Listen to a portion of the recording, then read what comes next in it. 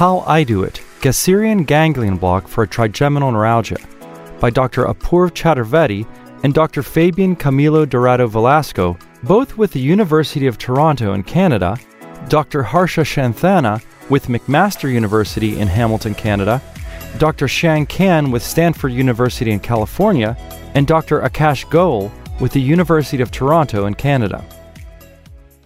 The latest 2018 International Classification of Headache Disorders 3, or ICHD-3, lays out three etiological categories of trigeminal neuralgia, or TN: classical TN, or neurovascular compression, secondary TN, due to other causes, and idiopathic TN, no neurovascular compression. TN is characterized by recurrent short episodes of sharp electrical shock-like pain, typically abrupt in onset and termination, along the distribution of one or more divisions of the trigeminal nerve. These episodes can be triggered by trivial stimuli or be spontaneous in nature. Treatment modalities include pharmacotherapy, rhizotomy, and microvascular decompression. No randomized clinical trial aiming to directly compare these interventions has been published to date. Microvascular decompression, or MVD, offers long-term relief in classical TN for approximately 62 to 89% of patients. However, ablative procedures like radiofrequency ablation and glycerol neurolysis have also shown similar efficacy in this patient population, 26 to 82% and 19 to 58% respectively.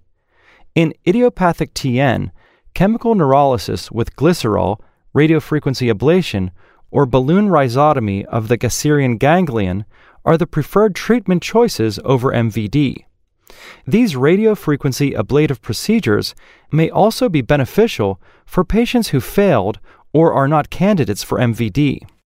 Secondary TNs may also be an indication for neuroablative therapies of the Gasserian ganglion. In addition, trigeminal ganglion interventions have also been used to palliate cancer pain involving cranial or base of the skull structures. Similarly, they have also been found to have a role in the treatment of chronic intractable cluster headaches and persistent idiopathic facial pain. The reported complications to these approaches are variable.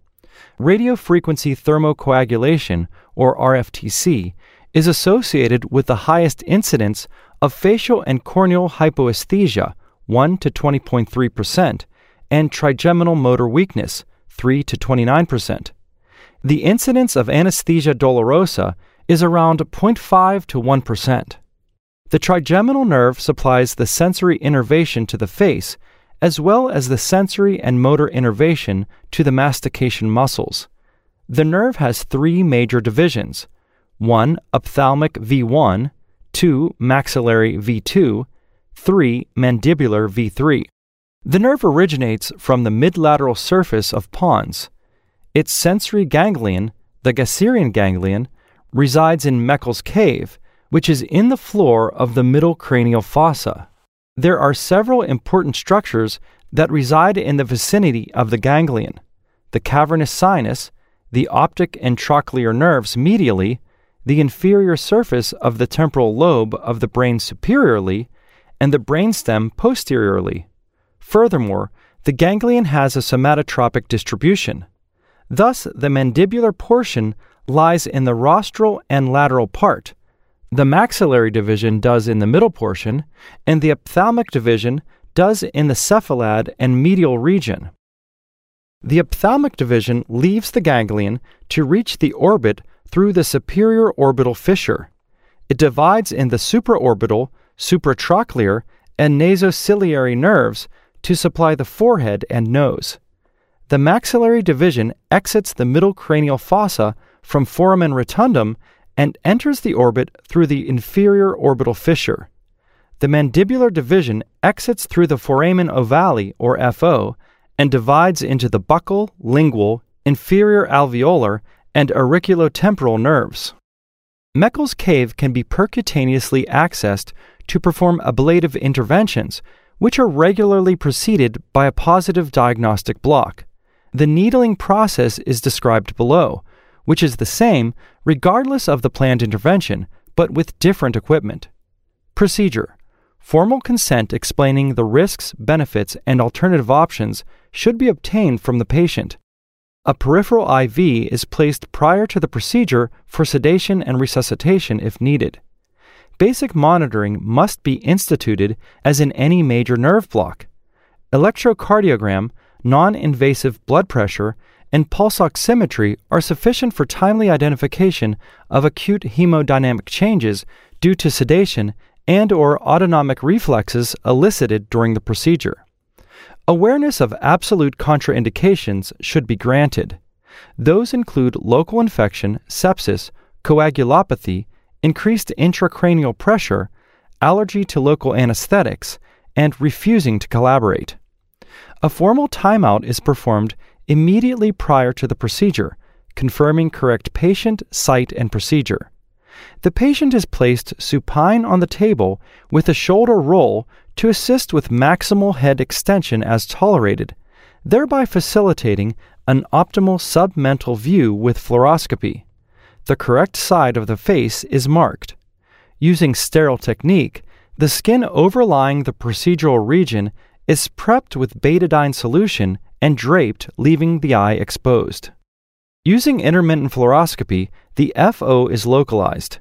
The C-arm image intensifier should tilt caudally 15 to 20 degrees and oblique ipsilaterally 5 to 10 degrees to bring the FO into view just at the inferior aspect of the space between the coronoid apophysis of the mandible and the superior petrous ridge.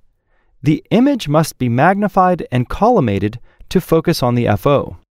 The skin and subcutaneous tissues are anesthetized with 2 milliliters of 1% lidocaine using a 27-gauge needle, raising the skin wheel directly over the shadow of the foramen, which is approximately 2 to 2.5 centimeters lateral and 1 centimeter inferior to the ipsilateral angle of mouth.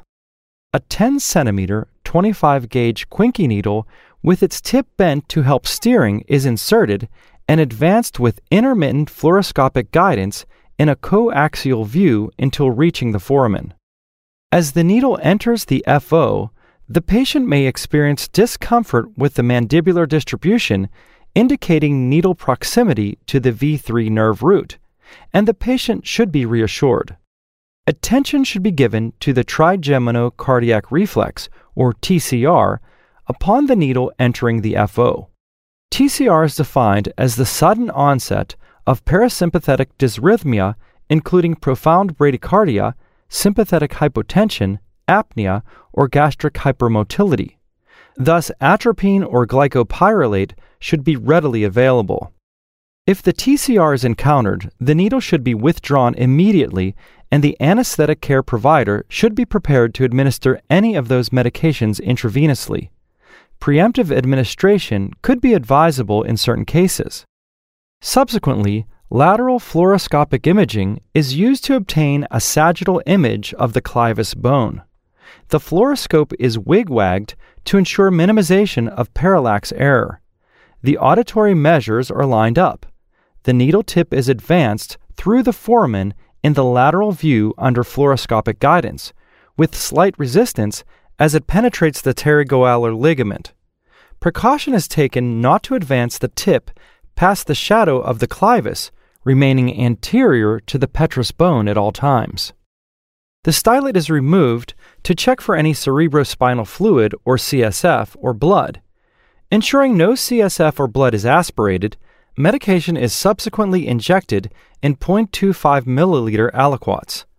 Long-acting local anesthetics are used for diagnostic blocks. Titrated injection in small aliquots, less than 0.25 milliliters of local anesthetic, and continuous communication with the patient allows for early detection of brainstem injection. Risk of total brainstem anesthesia can also be reduced by careful aspiration of the needle prior to injection. Finally, the needle is flushed and withdrawn. After successful diagnostic blockade of the Gasserian ganglion, RFTC, glycerol neurolysis, or balloon rhizotomy can be planned for long-term relief. Specific ablative procedures may require different medications and/or solutions, but the needle placement is similar to the diagnostic block. Discussion. Pain due to TN can be quite debilitating and disturbing for patients, affecting their day-to-day life. Percutaneous Gasserian ganglion interventions are available options that have been proven to be successful in providing long-lasting pain relief. These techniques may be considered in lieu of surgical alternatives such as microvascular decompression. Although these procedures are of high complexity, life-threatening complications are rare. Injury to intracranial vascular and neural structures are more likely with misplacement of the needle tip outside of safety margins. To avoid the internal carotid artery into the cavernous sinus, which could lead to a carotid cavernous fistula, oblique tilt of the C-arm should be kept at the minimum required for an adequate view of the FO. Directing the needle in a more pronounced medial direction can increase the possibility of vessel puncture.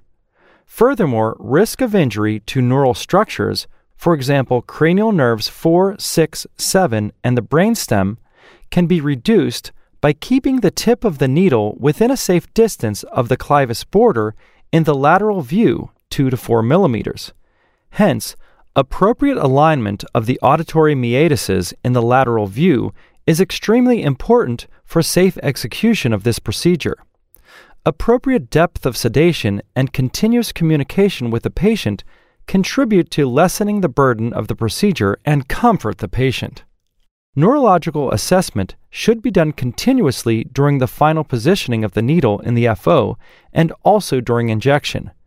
Neurologic symptoms such as seizures, loss of consciousness, and apnea could be caused by intravascular or intrathecal injection of local anesthetic.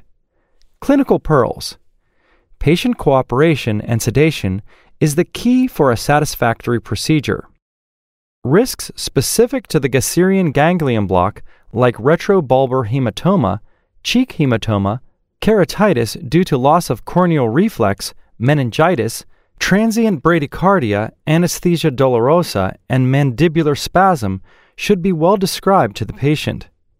The most important aspect of this block is to obtain a fluoroscopic coaxial view of the needle approaching the FO and a lateral view to control the depth of the needle tip position. The needle tip should always be curved to help with steering and positioning. Needle manipulation at the border of the FO can be very painful for the patient, but it is an important clue to correct needle placement. If CSF drainage is encountered during the procedure, the needle should be withdrawn until no fluid is appreciated. If CSF continues to be aspirated, even after adjustment of the needle tip, abandonment of the procedure is advisable. Subarachnoid and/or intravascular injection, which may cause total spinal anesthesia or signs of neurotoxicity, should be monitored closely. Slow injection and small aliquots of the chosen solution allow for early detection of those complications. Thank you for listening. If you liked this episode of Azra Pain Medicine News, please consider subscribing, sharing with a friend, or leaving us a review.